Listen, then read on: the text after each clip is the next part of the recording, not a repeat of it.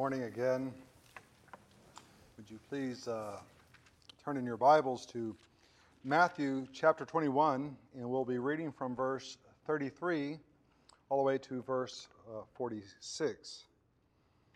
Matthew chapter 21, 33 through 46. If you would, please stand with me for the reading of God's Word.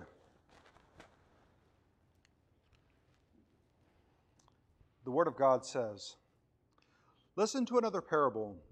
There was a landowner who planted a vineyard and put a wall round it and dug a winepress in it and built a tower and rented it out to vine growers and went on a journey. When the harvest time approached, he sent his slaves to the vine growers to receive his produce. The vine growers took the slaves and beat one and killed another and stoned a third. Again, he sent another group of slaves larger than the first, and they did the same thing to them. But afterward he sent his son to them, saying, 'They will respect my son.' But when the vine growers saw the son, they said among themselves, 'This is the heir. Come, let us kill him and seize his inheritance.' They took him and threw him out of the vineyard and killed him. Therefore, when the owner of the vineyard comes, what will he do to those vine growers?" They said to him, "He will bring those riches to a wretched end, and will rent out the vineyard to another vine grower who will pay him the proceeds of the proper season, at the proper season." And said to them, "Did you ever read the Scriptures? The stone which the builders rejected, this became the chief cornerstone. This came about from the Lord, and it's marvelous in our eyes. Therefore I say to you, the kingdom of God will be taken away from you and given to the people producing the fruit of it. And he who falls on the stone will be broken to pieces, but whoever it falls, it will be scatter him like dust." When the chief priests and the Pharisees heard his parables, they understood that he was speaking about them. When they sought to seize him, they feared the people because they considered him to be a prophet. Let's pray. Father, thank you for your word. I pray now that your Spirit would work in us to do a work that we cannot do on our own, which is to make us more like Christ and less like ourselves. Father, I pray that we would understand your word, the intent that you communicated. Father, so that we can put it into practice. And let it not just be a mental exercise, but something that will change our will and will be more like Christ and less like ourselves. In Jesus' name I pray, amen. You may be seated. If we're real honest with ourselves, interpreting Scripture can be a little bit difficult. As you read through Scripture, sometimes there are certain things that just become very difficult to understand. One of the things that makes interpreting Scripture difficult is this aspect of time, as in the time when it's referring to in the text and now, when we're reading it. That time difference causes a problem sometimes for us to understand correctly the Scriptures. Because in that time period that has changed, there has been some cultural differences. So the time and cultural differences makes it sometimes hard to interpret. You remember from the book of Ruth that there's this incident where Boaz comes to the city gates and he calls some of the elders and they come and they sit around him, and he then waits for this guy who could have redeemed Ruth and the properties, and he sees him and he calls him and tells him to come here, and they all sit down and they're talking, and he proposes this opportunity for this guy who could redeem the properties of Ruth, and says, "Here's these properties," and so forth. And the guy's just, he's salivating over these properties and the opportunity he's going to have to make money. And then, of course, Boaz tells him, well, the day you redeem them, you're going to have to marry Ruth. And he backs out of it. And to show that he doesn't want the properties anymore and gives him the opportunity to redeem the properties, he takes off his sandal and gives it to Boaz. That's a little confusing. Why did he take his sandal off? Why didn't he just email him one of those DocuSign things and let him, sign it like that and be done with it? Why do that? I mean, why did he go to the gate? Why didn't he just text them, hey, do you want the property? No, I don't want the property. Okay, we're done. There's a cultural difference here, and the cultural difference sometimes makes it hard to understand. But not only the cultural differences, there are some passages that are just kind of hard to understand.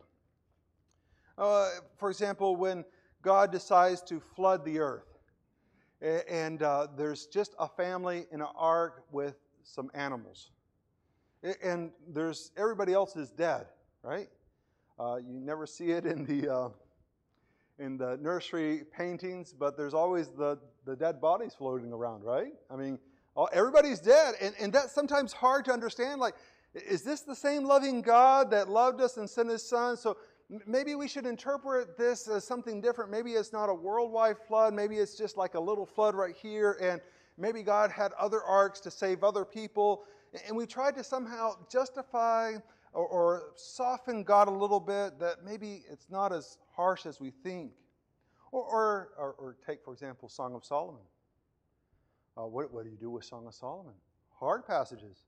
Her neck is like a tower. What do you do with that? Her teeth are like deer, pair and pair running through. What are you going to do with that? How do you interpret that? And how do you apply that? You write it on a card and give it, next Valentine's. Tell me how that turns out. I'd love to know that. There are things that are just kind of difficult to understand of the Scriptures. And then there's this aspect of imagery.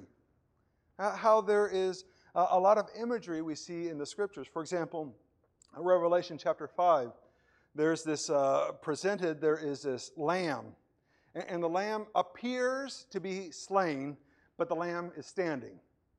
Well, slain lambs don't stand, do they? I mean, they're just kind of thrown there. But here's a lamb that's standing. And not only is it standing, but it's got 7 eyes and 7 horns. And it somehow can receive a book. And it can open seals.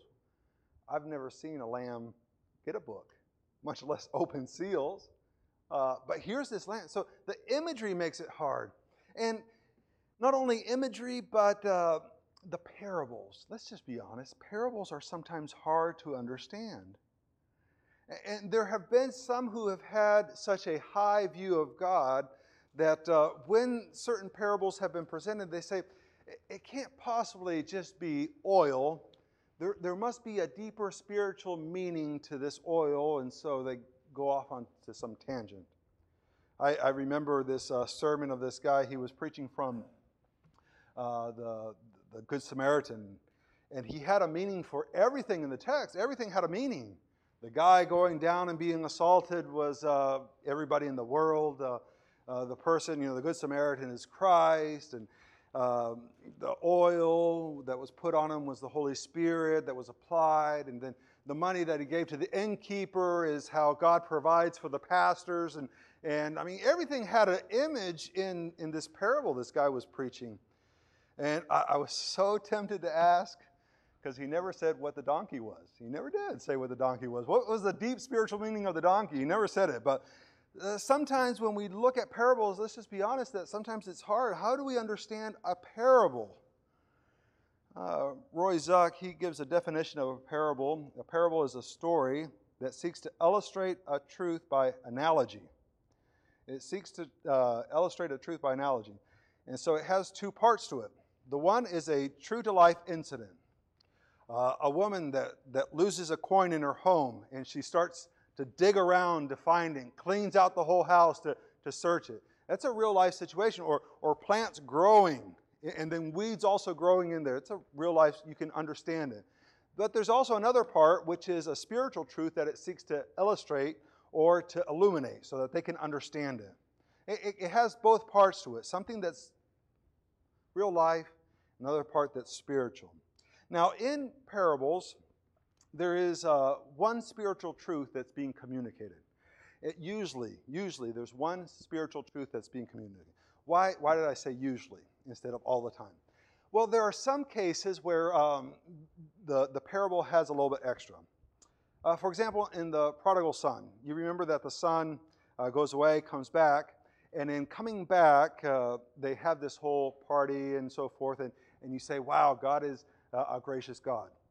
But then there's the older brother. And remember, what's the older brother doing? He's in there celebrating too, right? So happy that his younger brother came back. He's outside pouting. He's upset. So here's this one parable, and it has both aspects. It's dealing with a person who repents, but also a gracious God that even invites the firstborn to come in and not be pouting outside. The good soil. The good soil is really, the focus is on this good soil that receives the good seed and produces a lot of fruit. But then also in the story, you kind of understand about different types of soil and how they don't produce fruit. And so the main focus is one spiritual truth that's being taught. Here we've got a parable, and in the context, this is the second of 3 parables. Jesus just went through one parable where he is kind of discussing these 2 sons. One, the father goes up to the son and tells him, go work in the vineyard. And the son says, I will not go work in the vineyard. But then some time elapses and he repents and he goes and works. But then there's the second son, and the second son, the father goes up to him and tells him, I want you to go work. And he says, yes, Lord, I'll go. But then he gets distracted going and doing something else. So God gives him this parable. Now this is the second parable that he's going to be addressing. And he's addressing, if you remember, he's there at the temple. It's the Passion Week. He's there teaching individuals who have come. And the leadership of Israel comes up to him and is asking him, on what authority are you teaching? On what authority are you healing people? They want to know. And it's in response to that question. Where does he get his authority that he's giving these parables? Now, what we're going to be looking at today is that disciples must live for God by producing actions and attitudes that imitate God. That's what we're going to be looking at today. A disciple. So that should be everyone. It's like, no, I just wanted to get saved. No, there's no, I just wanted to get saved. Those who get saved are disciples. They're supposed to follow after Christ. And what the disciples are supposed to be living for is to live for God. That's their purpose. When they wake up, when they do their work, it's for God. Everything is focused on God. And it's to be producing actions that imitate God. And that's pretty good, right? We can understand actions that imitate God. We get pretty good at it. You know, we learn to do certain actions, you know, at the right time. And people say, oh, that guy's a Christian. I'm like, yes. But not only actions, but attitudes as well. See, you can have actions that imitate God, but then you can have an attitude that doesn't. We could imagine just for a moment, not saying that anyone did this, just making a hypothetical thing, that there was a group of people decorating for VBS yesterday. And as they're decorating for VBS, they're there, they're present. Oh, look how good they are. But it could have been possible that someone in their heart was saying, I hate this. I really wish I wasn't here. I don't know, I'm wasting my time doing that, and go on and on and on. Hey, how you doing, Brooke? Hey, Ken, how you doing? In other words, they have actions that look like they're imitating God, but their attitude is far from imitating God. And what we're going to be looking at is disciples must live for God. That's the point, is to live for God. Not to live for fruit, it's to live for God by producing actions and attitudes that imitate God. And the way we're going to do this is by first understanding our place. Understanding our place. We have to first understand where we're at. And to do that, we're going to look at verse 33. Jesus starts with another parable. And in this parable, there's this landowner. Now, this landowner has to be very, very rich. I mean, incredibly rich. Because he buys land, he puts a wall around it, he has a wine press, has a tower, he has everything ready for it to be a vineyard. He has to be incredibly, incredibly wealthy.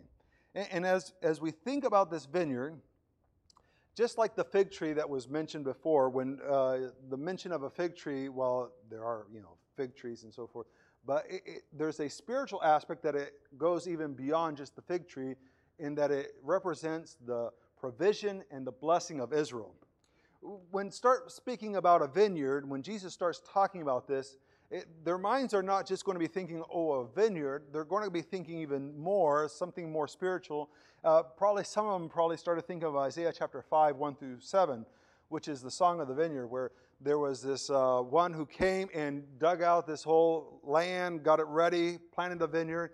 But unfortunately, the fruit of that vineyard was very bitter, was very bad fruit.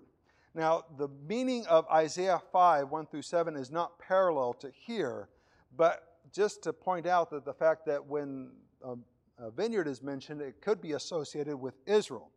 Now, here is this person. He must be incredibly wealthy to be able to purchase this, and he does this, and he gets everything ready for his own purpose.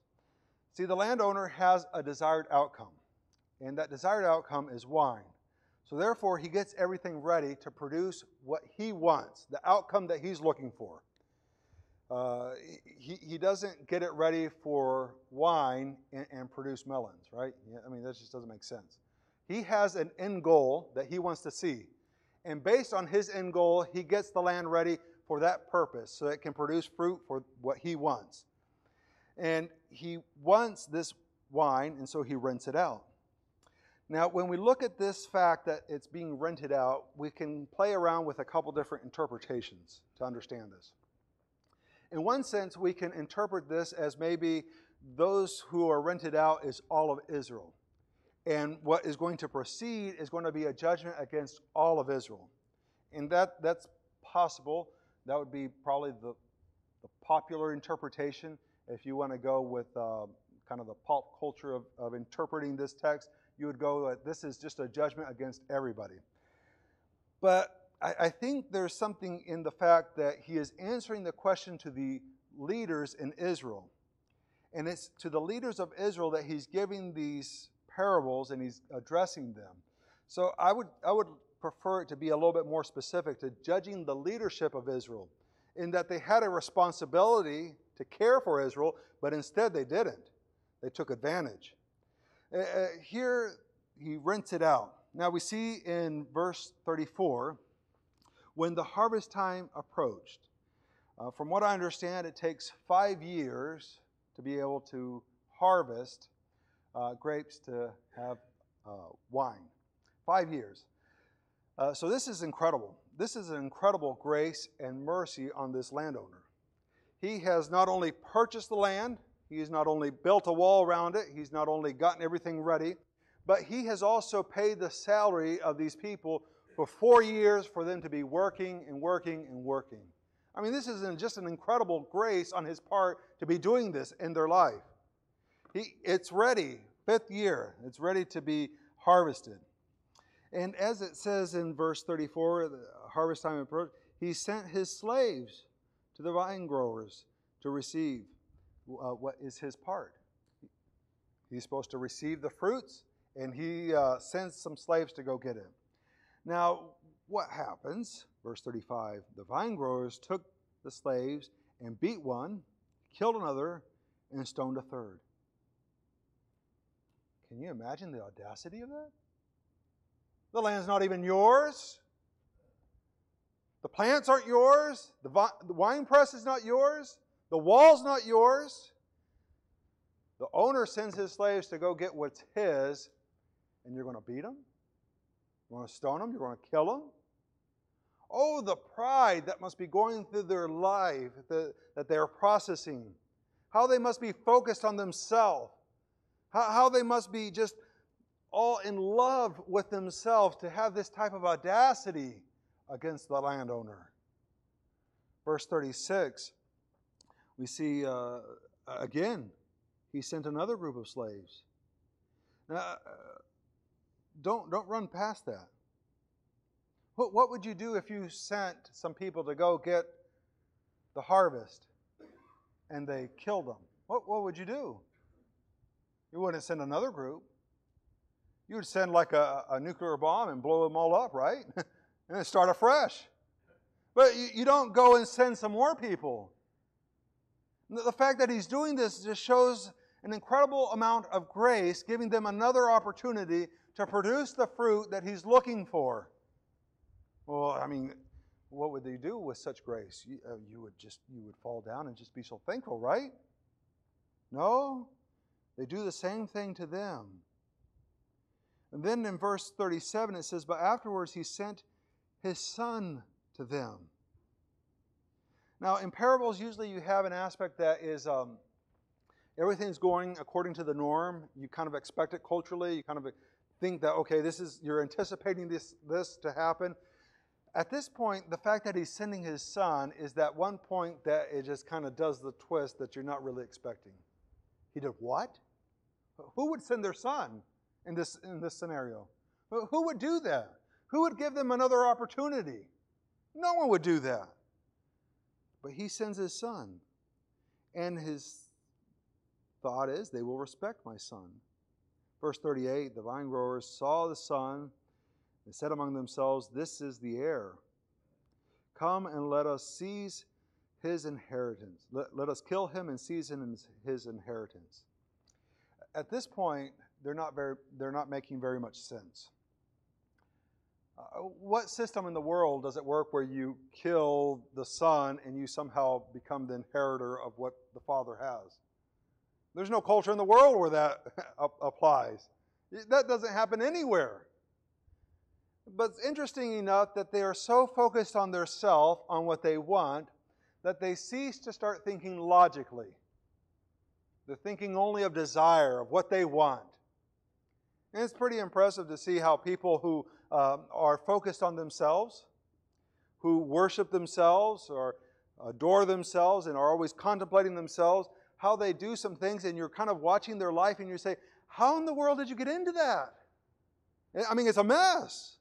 A terrible mess. And you say, what happened? Because sin has a way of making you think illogically. And that's what they're doing. So what do? Verse 39, they took him, threw him out of the vineyard, and killed him. Wow. Can you imagine the audacity? It's not your land. None of it's yours.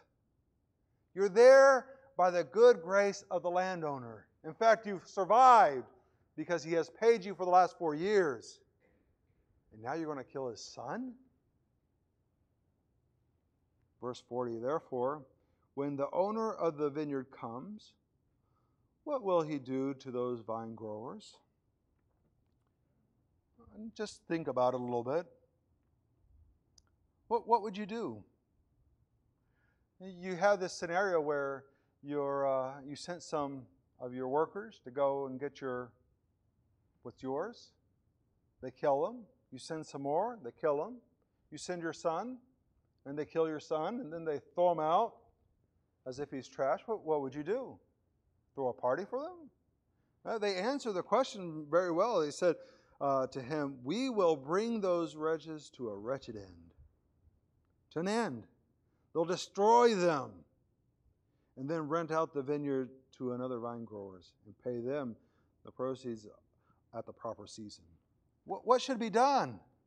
And that's to destroy, to bring them to an end, to cause their destruction. Now, as we look at this, we see on one part a ton of grace. The parable kind of reflects God, and God is being extremely gracious, giving opportunity after opportunity, sending messenger after messenger after messenger for them to repent and be able to give the fruits that He's desiring.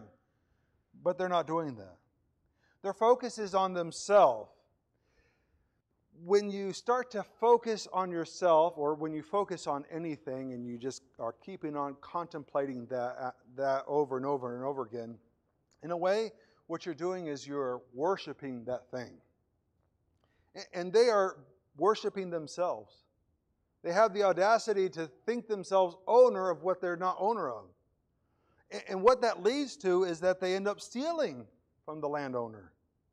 Not only do they steal, but they act very brutish. I mean, how hateful are they to the people who come?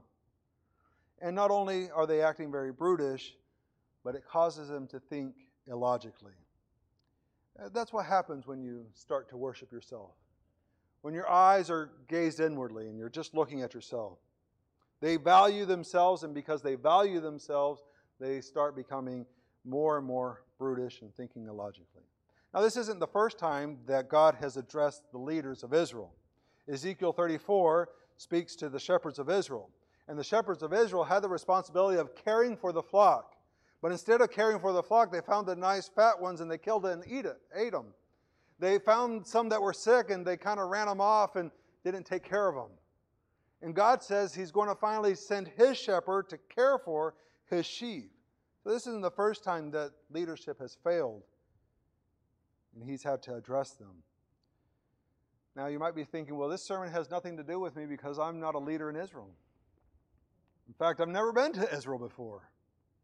Before you decide to close your Bible and just say, this has nothing to do with me, I would say that God has put you in a family, has He not?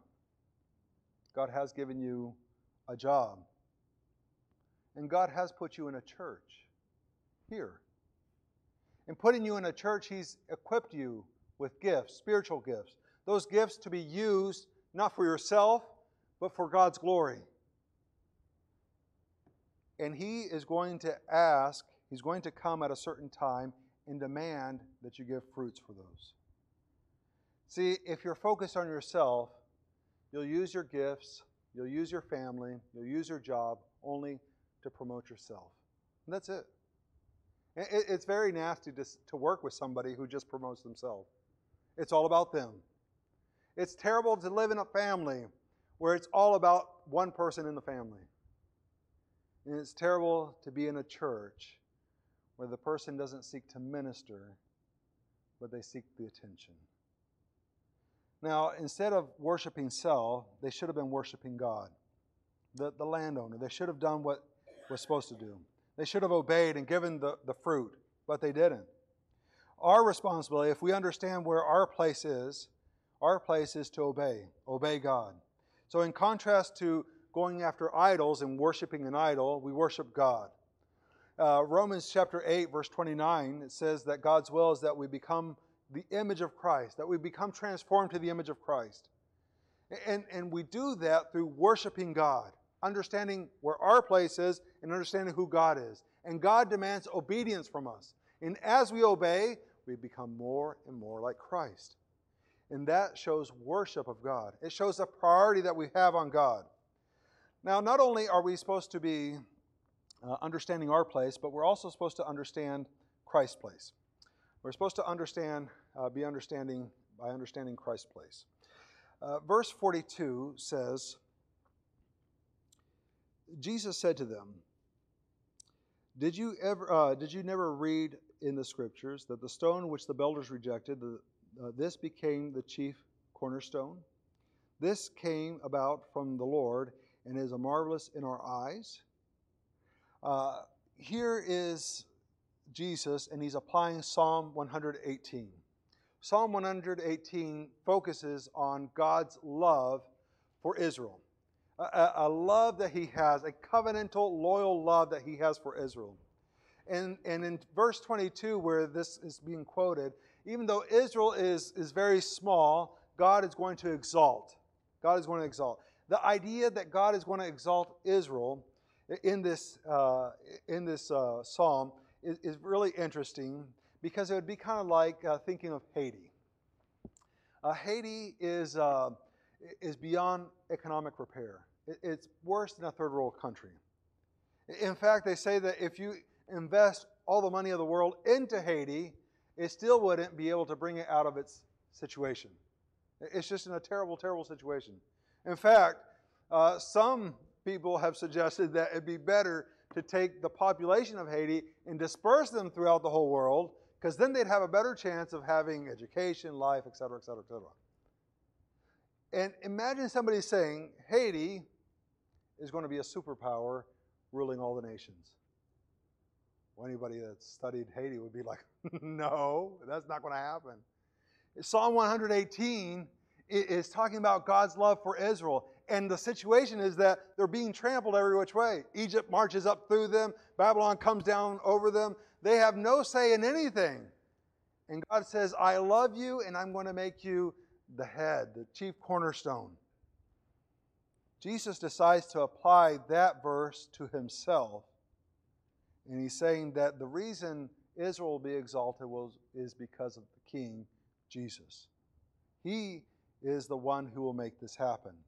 Now, as we look at this psalm where he's saying, the stone which the builders rejected, and right now, Israel was rejecting Christ, and it says that it's going to become the chief cornerstone. The ones who they are rejecting will be exalted on high. And it not only will be exalted on high, but verse 43 says, "Therefore I say to you, the kingdom of God will be taken away from you and given to a people." The word there for people is a nation. And here he's alluding to the fact that this aspect is going to be moved out from Israel's focus to the world. And the inclusion of the church, and then you get to Matthew 28, where he has to go out into the world and make disciples. That's what is being intimated here. Here the religious leaders have rejected, and that rejection has now moved them to the sidelines, and somebody else is going to take their place. And I'm not talking about a replacement theology, because God will eventually bless Israel again. That will happen. There are promises that God has made to Israel, and He will fulfill them. If He doesn't fulfill them, He'll be a liar. And who wants to put their faith in a liar? Nobody. So He will He will fulfill His promises, but these individuals are not going to be part of it. They're moved aside. And it says, "And he who falls on this stone," verse 44, "will be broken to pieces, but on whoever it falls, it will scatter him like dust." It's making here a reference to Daniel chapter 2. If you remember Daniel chapter 2, Nebuchadnezzar has this dream. And in this dream, he sees this huge statue that's got a head of gold, a chest of silver, thighs of bronze, and then the legs of iron, and then the feet of iron and clay. And as this statue is there standing, there's this one stone that's not cut by hand that comes and hits the statue in its feet, and it destroys the whole thing, comes all tumbling down. And this one stone that no one has cut by hand ends up growing and growing and growing and becoming a kingdom that's established forever and can never, ever, ever be displaced. That's what it's mentioning here. This stone, it's going to come and it's going to establish this kingdom. But they're not going to be a part of it because they have not rendered to God what they were supposed to do. This understanding Christ's place, Christ is the sovereign one, the King, who has created everything, who establishes everything, who sustains everything. Where is Christ's place in your life? Well, some might say, well, he's the one I give a little prayer to before I go to sleep. And that's nice. That's very nice. But Christ is much more than just the person you give a little prayer to before you go to sleep. He should be the one who is sovereign in your life. He's the one who should be dictating everything in your life so that the actions that you do reflect His character. Now, not only should we be understanding Christ's place, but this is the last part. It's by repenting of our misunderstandings. Repenting of our misunderstandings. It says in verse 45, "When the chief priest and the Pharisees heard His parable, they understood that He was speaking about them." Isn't that interesting? It's like a light bulb came on. You think He's talking about? I think He's talking about us. You think He's talking? I think He is talking about us. They realize He's talking about them.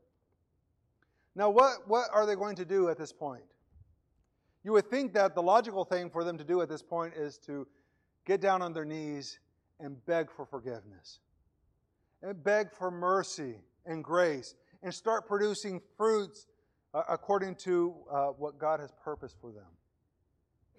But that's not what they do. Verse 46 says, when they sought to seize Him, they feared the people because they consider Him to be a prophet. They have a hardness in their heart because they worship themselves rather than God. They know that he's talking about them, but rather than repenting, they want to try to seize him. But the fear of men keeps them from seizing him. What do you do when your idol of your heart gets threatened? What do? They sought to protect it. I'm not going to repent. He's the one. We need to seize him. Many times when you go to try to expose a person's idol, the idol of their heart, they try to protect it more and more. They try to give you good biblical reasons why they're worshiping their idol. And the way that they are is because God made them. They go into all this weird theology stuff. That's what they're doing. They're protecting the idol. See, because they're not about worshiping God. They're about worshiping themselves. And the more they worship themselves, the more brutish they become, the more illogical they become. The same is for us. You have a person that just worships themselves, more and more they become angry, more and more they become illogical in how they live. We saw that disciples must live for God by producing actions and attitudes that imitate God. That's the question. Are you producing actions and attitudes that imitate God? Oh, we can see you sitting here and you look all very nice and lovely, all dressed up, and we can say, praise the Lord, we have a room full of disciples. But what we can't see is your attitude. The motivation of your heart, what's impulsing you to be here, to be involved in this church.